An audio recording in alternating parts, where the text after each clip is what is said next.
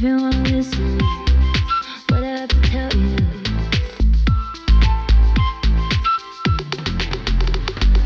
If you wanna listen, what I have to tell you. If you wanna listen. Welcome to Everybody Hates Me. Let's talk about stigma, a podcast hosted by Dr. Carmen Logie. She's a Canada Research Chair in Global Health Equity and Social Justice with Marginalized Populations and an Associate Professor at the University of Toronto's Factor in Wintosh Faculty of Social Work. Every week, the show features amazing speakers from around the world talking about stigma from research, lived experiences, and activism perspectives. Why should we care about stigma? What can we do about it? Thank you for tuning in. Let's start the show. Listeners, I am so excited today to introduce Dr. Amrita Daftari. She is an assistant professor of global health at York University and a director of the social science-focused Tuberculosis Center at the Da DeLay Institute of Global Research. She has worked for more than a decade with people impacted by tuberculosis and HIV in South Africa, India, and Canada. She's an advocate for global social change, and she also holds an adjunct appointment in South Africa at the Center for the AIDS Program of Research. Welcome, Amrita. It's so lovely to meet you today. Thanks, Carmen. It's really nice to be here. Normally I say if I've met you before, and I haven't. So I'm just saying this is really exciting to have you on. I'm wondering, what is your elevator pitch? If you're in an elevator with a stranger and they ask you what you do, how do you describe that? I think you summed it up quite nicely, but I guess I'm a woman. I'm a woman of color. I study TB. I work in spaces in South Africa and India, in other global settings. I try to sort of look at all of the mess that makes TB and how to sort of detangle that mess using more of a social approach, a social lens, a social justice lens, and sort of raising the voice of people who live with this illness. And I teach global health. I teach to undergraduate students. I mentor and supervise graduate students. I live in Toronto. And yeah, I think that's about it. I'm so excited to keep learning more from you today. Okay, I'm going to show up. Are you in Toronto now? I am. I'm going to show up in your backyard right now with my time machine, which has a lot of space for physically distancing. And I'm going to say, take me back to the time and place where you thought, I want to study tuberculosis. Where did we go? Probably my master's degree. I was at Columbia University and I was doing a course on tuberculosis epidemiology. So it's just a course where they teach you about TB, about why it happens, who it affects, how it's treated, and sort of what's happening in the world, and why it's still, even though it's a preventable, a curable illness, why it still sort of affects over 10 million people every year. So that's where I really started to get interested in TB. But I think it really, it just surfaced some earlier interest that I might have had because I've had family members affected by TB. I've grown up in a country where TB is very common. I grew up in India. And it just seems a bit unjust and a bit unusual that an illness that is preventable and curable continues to kill so many people every year. Well, I want to hear more about that. So my first question is usually, why should we be thinking about TB and the stigma around TB? But maybe for listeners who might not know about TB, you said it impacts 10 million people a year. Maybe you could give us the brief 101, one or two sentences on what is TB and what kind of problem is it today for people in the world? Sure. Yeah, TB is tuberculosis. It's an infectious disease. It's caused by bacteria. And much like COVID, it spreads through airborne transmission. So when people cough, for example, and if left untreated, people can become very sick. They could eventually die from it. And every year, we've seen this for about a decade now, about 10 million people develop this disease, and about 1 to 2 million people die from it. Wow. So that's sort of TB in a nutshell. It's preventable. It's curable. It exists in various forms. Most tuberculosis affects the lungs. So about 8 out of 10 people who have TB, it's going to affect your lungs and affect your breathing. But in 2 out of 10 people, it might affect another body organ. Wow. And would you say that stigma matters when we think about TB and the lives of people either living with TB or how TB might be prevented? Absolutely. I mean, stigma is just this awful, awful sort of driver of TB and also a consequence of TB. It's an infectious disease. It's transmissible. It can cause death. It affects 10 million people every year.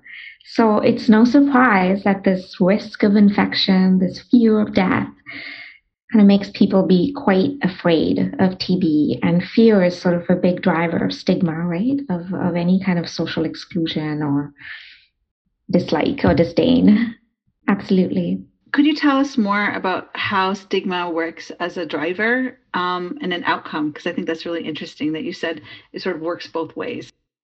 Yeah, I'll start with the second maybe. It's kind of easy to see how people who have TB, who live with the disease, can be very easily stigmatized, right? They could be seen as vectors of the illness, as transmitters.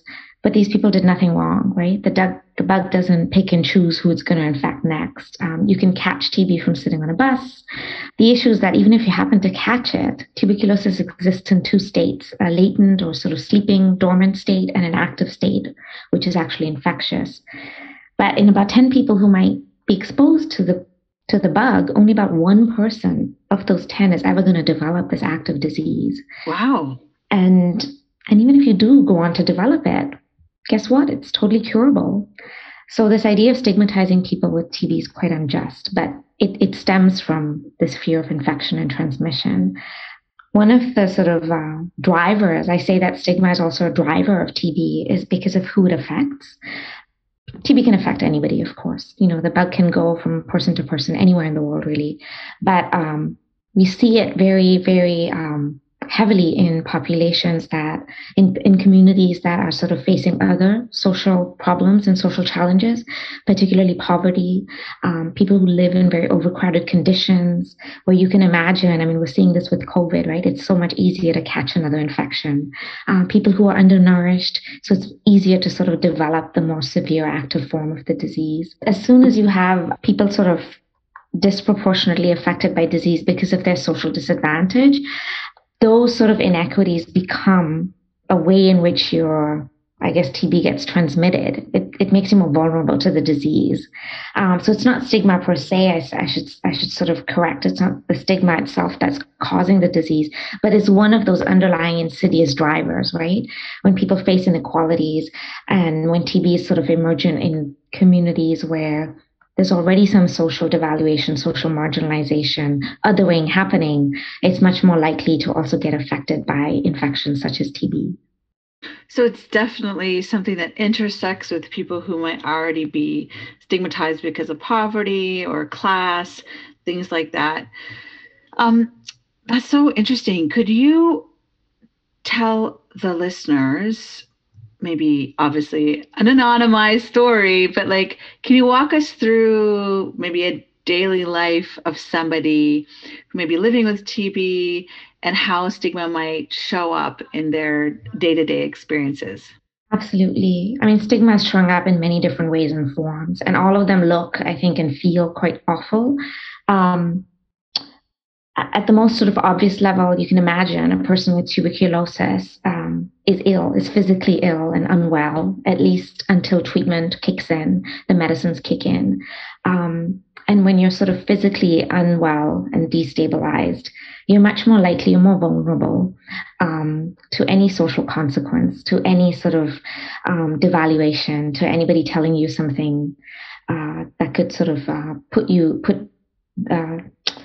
demean you, right, and diminish you. So at a more obvious level, stigma appears as, people being called names, anywhere from dirty, filthy, lazy, because they're no longer being productive, demonic. In many communities, they can be blamed for getting TB as if they deserved it. They did something to earn that diagnosis. They could have been abandoned. They could be rejected by their families, by their social relationships, their friends. Sometimes it's as simple as just being physically distanced, right? Stay away from me. Nobody wants to come near you or sit with you. I've spoken to so many patients who are basically locked away in one room, almost like prisoners within their own homes. Separated in ways that are sort of over and above what's necessary for infection control. Nobody wants to touch you or share utensils with you. Sometimes it's just inaction, right? Ignorance, like removal of support, of emotional support. There's no reason why one can't pick up the phone and call somebody with TB, but patients are very often just left to be. Even if the physical distance is removed, the social distance is sort of catastrophic because there's no support, there's no emotional support. And I think what's quite awful is often this overt, this very obvious form of stigmatization comes from the people and the places that you would least expect that sort of apathy to arise from, right? And disdain. So for example, as health workers, they might blame you for getting TB. Family members who are more concerned about their own reputations rather than your well-being. Governments, if you think about it, right, who fail to sort of put in measures in place that would protect you from legal issues, from social issues, from loss of your livelihood, from inability to attend school or university or have sort of other options available while you're getting treatment.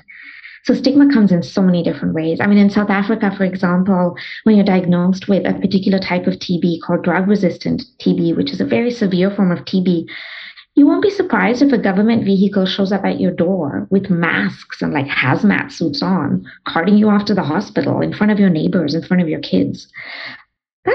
That's pretty incriminating, right? It's stigma to an extreme.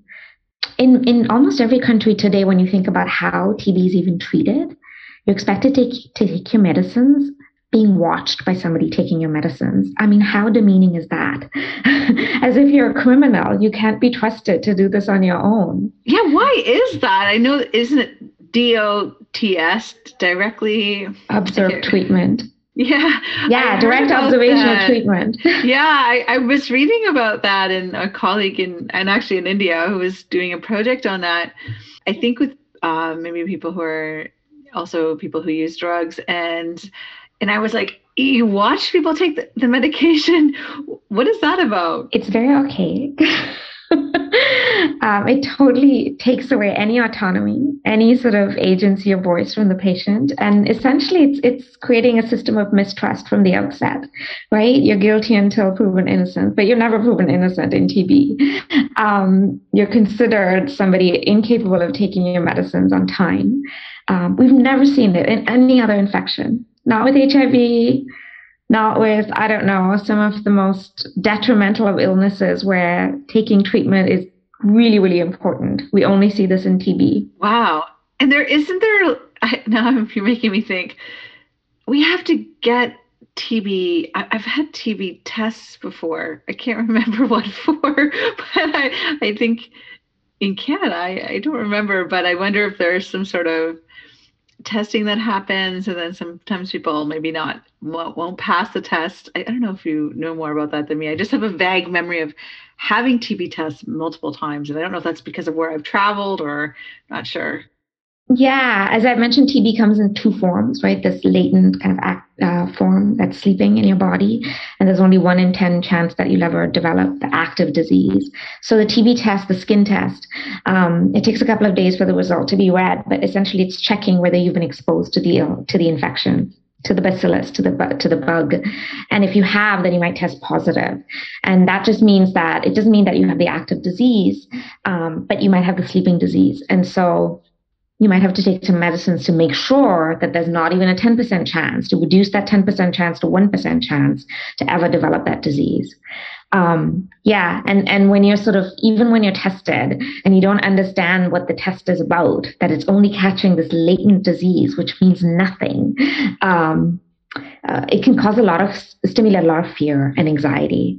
And often when you're going to work at a hospital or travel or immigrate to Canada or any sort of high-income country, the TB test is sort of required. And if for some reason you test positive, you're often sort of mandated to take treatment or pressured, if not forced, to take this preventive treatment, which is anywhere from 6 to 9 months long. Oh, wow. Mm-hmm. I remember I was in Cape Town a couple years ago meeting with some folks, and some of them are PhD students, and one of them was doing a study of these centers where children with drug-resistant tuberculosis are sent. And they were saying that sometimes they're there for years, alone and away from their families. And I remember being really surprised because I never heard about that before. Yeah, it's really heartbreaking. So most cases of tuberculosis you can treat in about 6 months. And we're on the cusp of sort of even shorter regimens. But drug-resistant forms of TB, and you see about 500,000 cases every year, can be quite more complex to treat, anywhere from 1 to 2 years of treatment, and until recently using injections. So imagine a child having to take a pretty painful injection every day for at least 6 months of those 2 years of treatment. And because it's an infectious disease and quite a severe disease, they need to be removed from their home to be given these injections and be monitored every day. And often these facilities are quite far away from people's homes.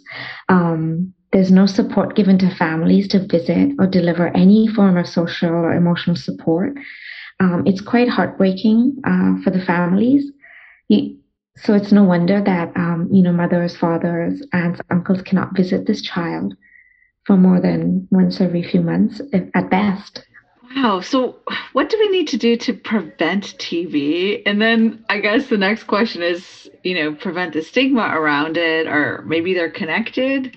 They sort of go hand in hand. I think to prevent TB, you need to catch it very quickly if it happens, if it's been diagnosed, if you develop symptoms, because as soon as you get on treatment, literally within a few days, you cannot transmit it. So the faster you diagnose tuberculosis and place people on treatment, you've stopped the cycle of transmission. Wow.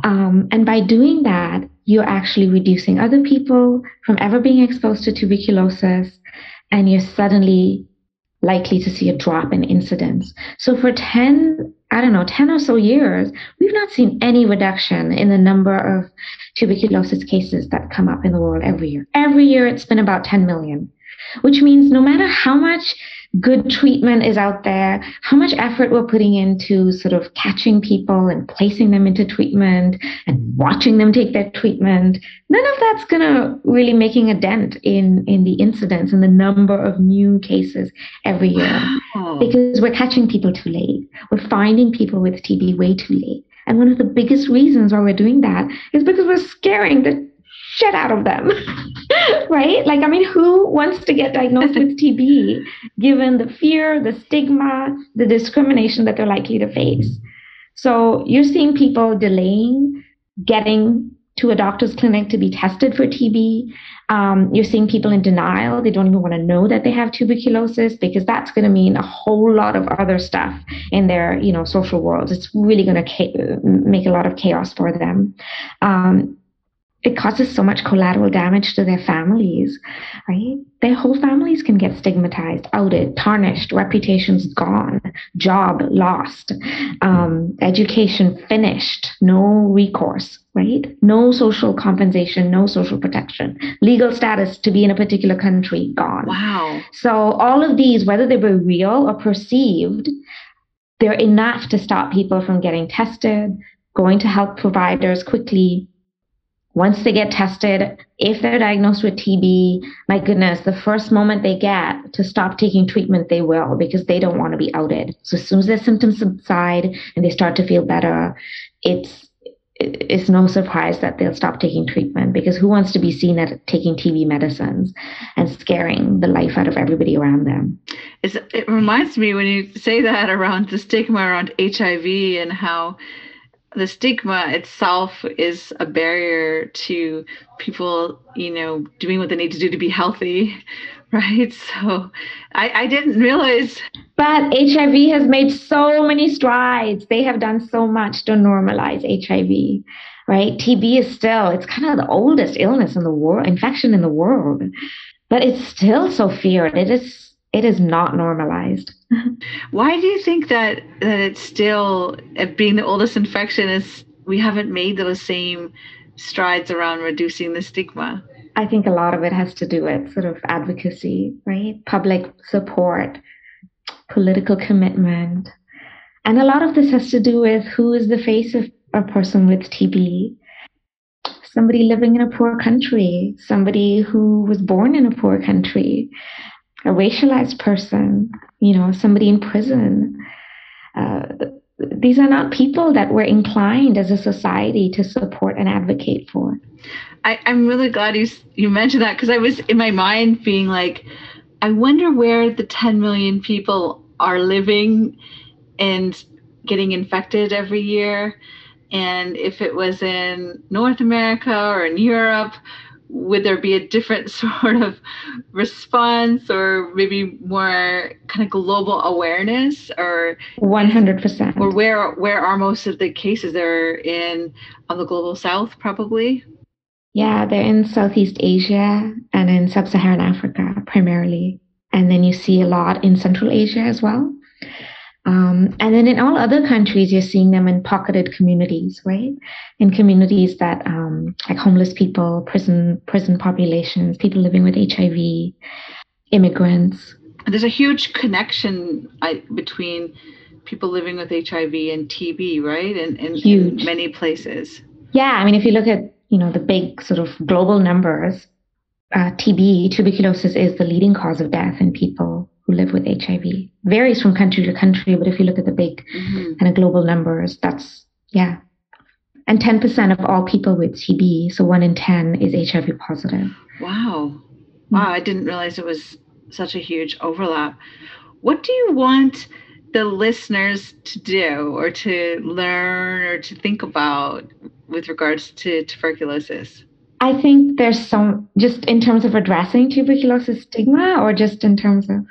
Yeah, I guess the fact that, sometimes, depending on where we're living, we might not know about a particular issue. So what I've had a lot of people, and I'm going to ask you this later too, but a lot of people on the podcasts, I've talked about different kinds of stigma, different kinds of health issues, and how sometimes the whole, say, epistemologies of ignorance isn't really innocent. It's structured that way. So the fact that I don't know much about TB is because I live in a country that doesn't have much TB, and we're maybe not paying attention to a huge illness that impacts 10 million people because it doesn't affect people, in our own country. Something like the fact that we might not know about TB is not by accident, right? It's just because it doesn't impact people in my neighborhood, for instance, or, I mean, maybe not specifically my neighborhood, because my neighborhood is one of the high-risk postal codes for COVID-19 in Toronto. And if I was a little bit older, I could get a vaccine because of this neighborhood. But I'm not necessarily saying my neighborhood, but like my place of residence in Canada. It's not on your radar. Yeah. Yeah, no, there's just not. I think the biggest thing is that TB is, seriously, it is the oldest infection that we know. It was found in Egyptian mummies, right? Wow. But it's still, I mean, until 2019, until 2020, it was the number one cause of death caused by a single infection. HIV came and went. COVID has come and it will go. But TB is going to continue. It's just the momentum, the commitment, the investment in sort of addressing TB, the disease, and the people and communities who are affected with TB is so mild in comparison to many other illnesses. So I think the biggest thing that I would want people to know is that it is a disease that is preventable, that is curable, and there should be an outcry, a public outcry, that it continues to affect so many people in our world today. In Canada, sure, it's a relatively smaller problem, but guess who all of those 2,000 plus people who get TB every year are? They are people. Indigenous people in Nunavut, right? It's a huge outbreak up there. Am I right? Or Inuit? Yeah, the Inuit communities are really, really heavily sort of represented in the Canadian TB epidemic. and immigrants, right? 7 out of 10 cases in Canada are among immigrants. Wow, I did not know that. And you also mentioned people experiencing homelessness, and we've had a couple of podcasts on homelessness stigma, and you also mentioned people who are incarcerated. Yes. So it's always like, it's communities that we may not associate ourselves with, which we're happy to sort of think of as a disease that's affecting somebody else. But I'm an immigrant. I had to have the TB test as well. I was targeted for TB screening, and it felt quite awful. And I think there's ways in which that we can sort of connect and marry these ideas of making sure the public is protected with ensuring the dignity, the respect, the humanity of people who live with TB being respected equally, right? And I think when we think about tuberculosis, there needs to be some lobbying, and the lobbying begins with people like you and I, right? Mm-hmm. We don't have to wait for a celebrity actor to come on board. We don't have to wait for our prime minister to come on board. You and I can begin this process like at home by sort of informing the people we live with and sort of work with. That there's absolutely no good that comes of devaluing, dehumanizing, stigmatizing people who live with TB, communities who are affected by TB, blaming them, ostracizing them, embarrassing them. There's no good comes of it. We see like these witch hunts in the COVID era. There's nothing comes of it. Nothing good comes of it. Yeah, by supporting people with TB, I think you're much more likely to get them to seek attention, to support them in seeking attention as quickly as possible. And it will have a direct effect on reducing the incidence, the amount of TB that comes up every year. I think the other message, I don't know if I can go on, or you want me to sort of... Yeah, go on, please. Yeah, I think the other message is how we communicate information about TB. The messaging is really flawed. TB is infectious, but it's also curable. And the only message we hear is that it's infectious, We don't hear about the recovery. We don't hear that within a few days of starting treatment, you're no longer contagious. And people live with that stigma well after cure, right?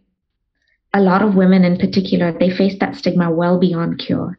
And why do you think there's that disconnect between if you're not infectious after a few days of treatment, is the way the information is being communicated not effective, or is there what you mentioned, some of these other underlying assumptions about what TB reflects, like you said, maybe not clean, or poor, or those are sort of are they kind of gluing themselves onto the original TB stigma?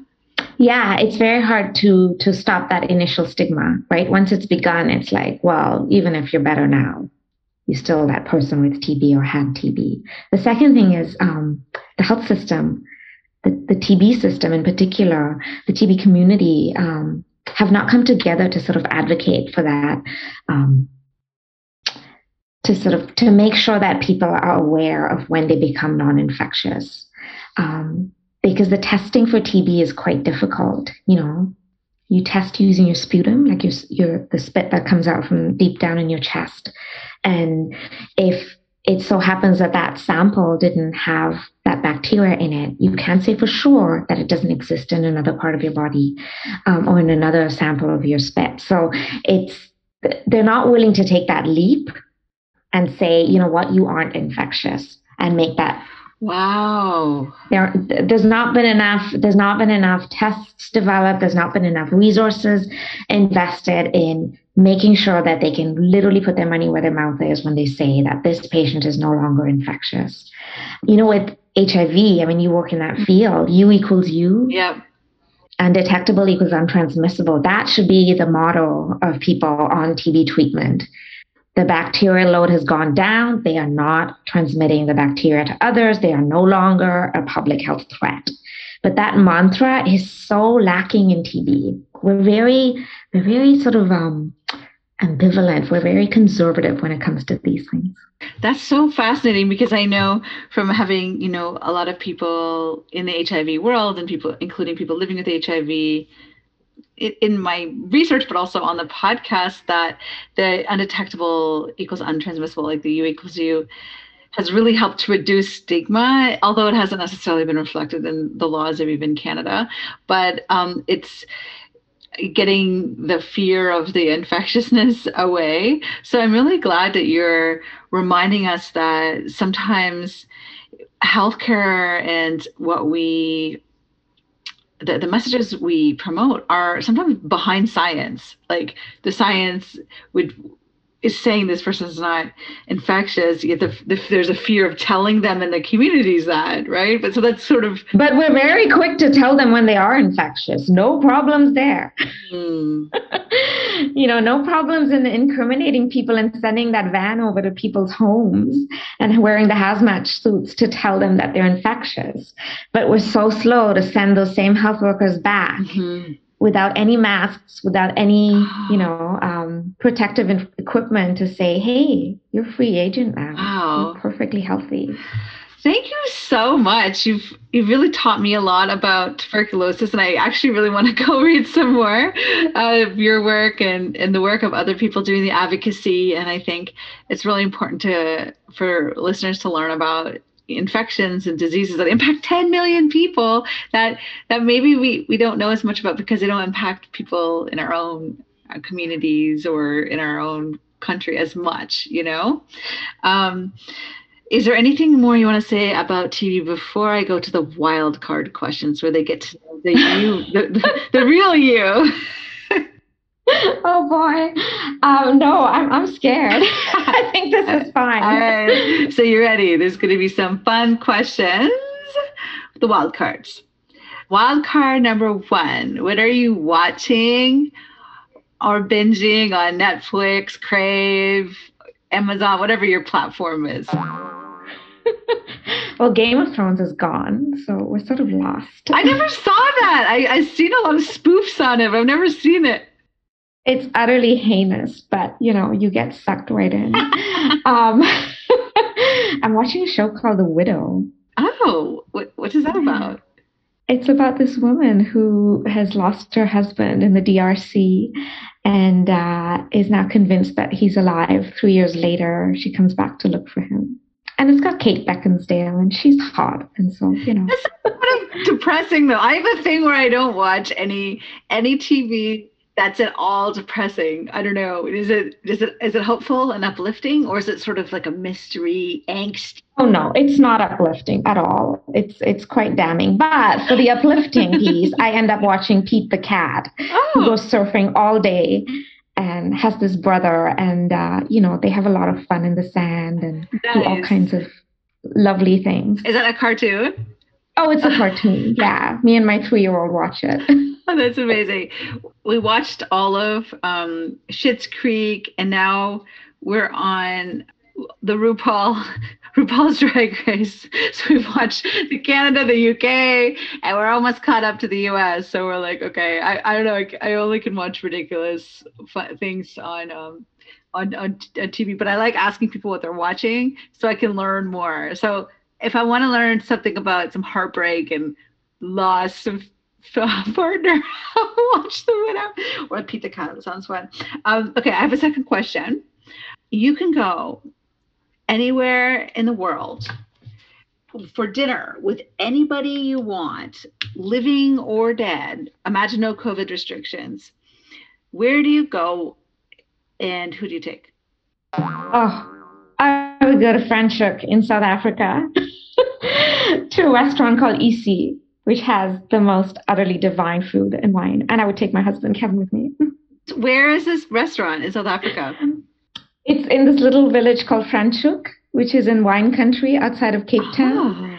And we went there, I don't know, it must be about 15 years ago now, 16 years ago coming, when we were just starting to date. And we went there and had this divine meal, a meal for Fit for Kings, literally an 8-course meal with wine. And it probably cost us $30. Amazing service, just amazing weather, amazing vista. I loved it. I would go back there in a heartbeat.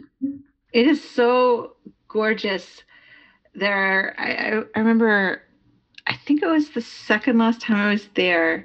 Somebody I'd never met, but was a friend of a mutual friend from Eswatini who passed away, picked me up at the airport. And it's an awkward time when you can't really check in anywhere, and brought me to Camps Bay, and we had like wine and like I think oysters and looking at the ocean, and I was like, this is so beautiful. It's so beautiful around that whole Cape Town area. It's so pretty. Well, next time you go, send me a selfie. So my last question is there any words of wisdom, advice, sayings, quotes that you find inspiring or have helped you that you want to share with the listeners? Oh boy, that's a tough one. It could be a song lyric.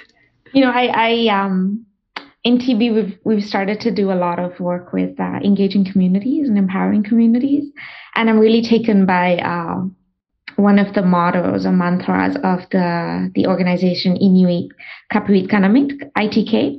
They're a major Inuit organization, and their motto is, they use this for dealing with the TB crisis, but probably in other spaces as well. Nothing about us without us. I love that. Yeah, so I just think that carries people through, that carries me through, to just not forget the voice of the people for whom you might be doing your work, your research, your advocacy, whatever it is, in whatever lens you take, make sure that you've incorporated that of the person who faces that illness. Thank you so much. I think that's such a great reminder for us, who are in research or even in service provision of healthcare, social work, whatever it is, that there's human, that we're working with. And I just finished this book. I have to do the second round of revisions, but it's on challenging the idea that people are hard to reach. And I interviewed people from across different countries that I've worked with. And, the recommendation from everywhere from Eswatini, Lesotho, Jamaica, Northwest Territories, Canada, was to remember our shared humanity, that it's not this us and them, like even in the way we approach like the work we do and our work with other people, we can be part of reducing the stigma by actually seeing the shared humanity, goals, dreams, life, like remembering this is actually a human, like just like with a very, who wants love and wants community and wants happiness and success in their own, whatever that looks like. So absolutely. I love that. I'm going to. Thank you so much, Carmen. I might actually like make that the title of the podcast. I don't know. I try to name the podcast after like one of the sayings, but I really like that nothing about us without us is really a good reminder. So thank you for that. Well, make sure you credit ITK for that, because those aren't my words. I think it's been used in HIV. I think it's I'm sure. Whole, GPA, greater involvement of people with AIDS, was about that too. I think it's like a sort of a call for like everybody, but I can link to them too. They're totally amazing. So, and so are you. Thank you so much. Thanks, Carmen. I'm going to have a link for the listeners. You can find out more about Dr. Amrita Daftari's work, and I'll try to link to something about where we can learn about TB if you want to share any resources or anything like that, so we can all be a bit more informed. Thank you so much. Thanks. Have a good afternoon. Thank you for listening to Everybody Hates Me. Let's Talk About Stigma, a podcast hosted by Dr. Carmen Logie. Join us next week for more inspiring and motivations with stigma leaders from around the world. What I have to tell you.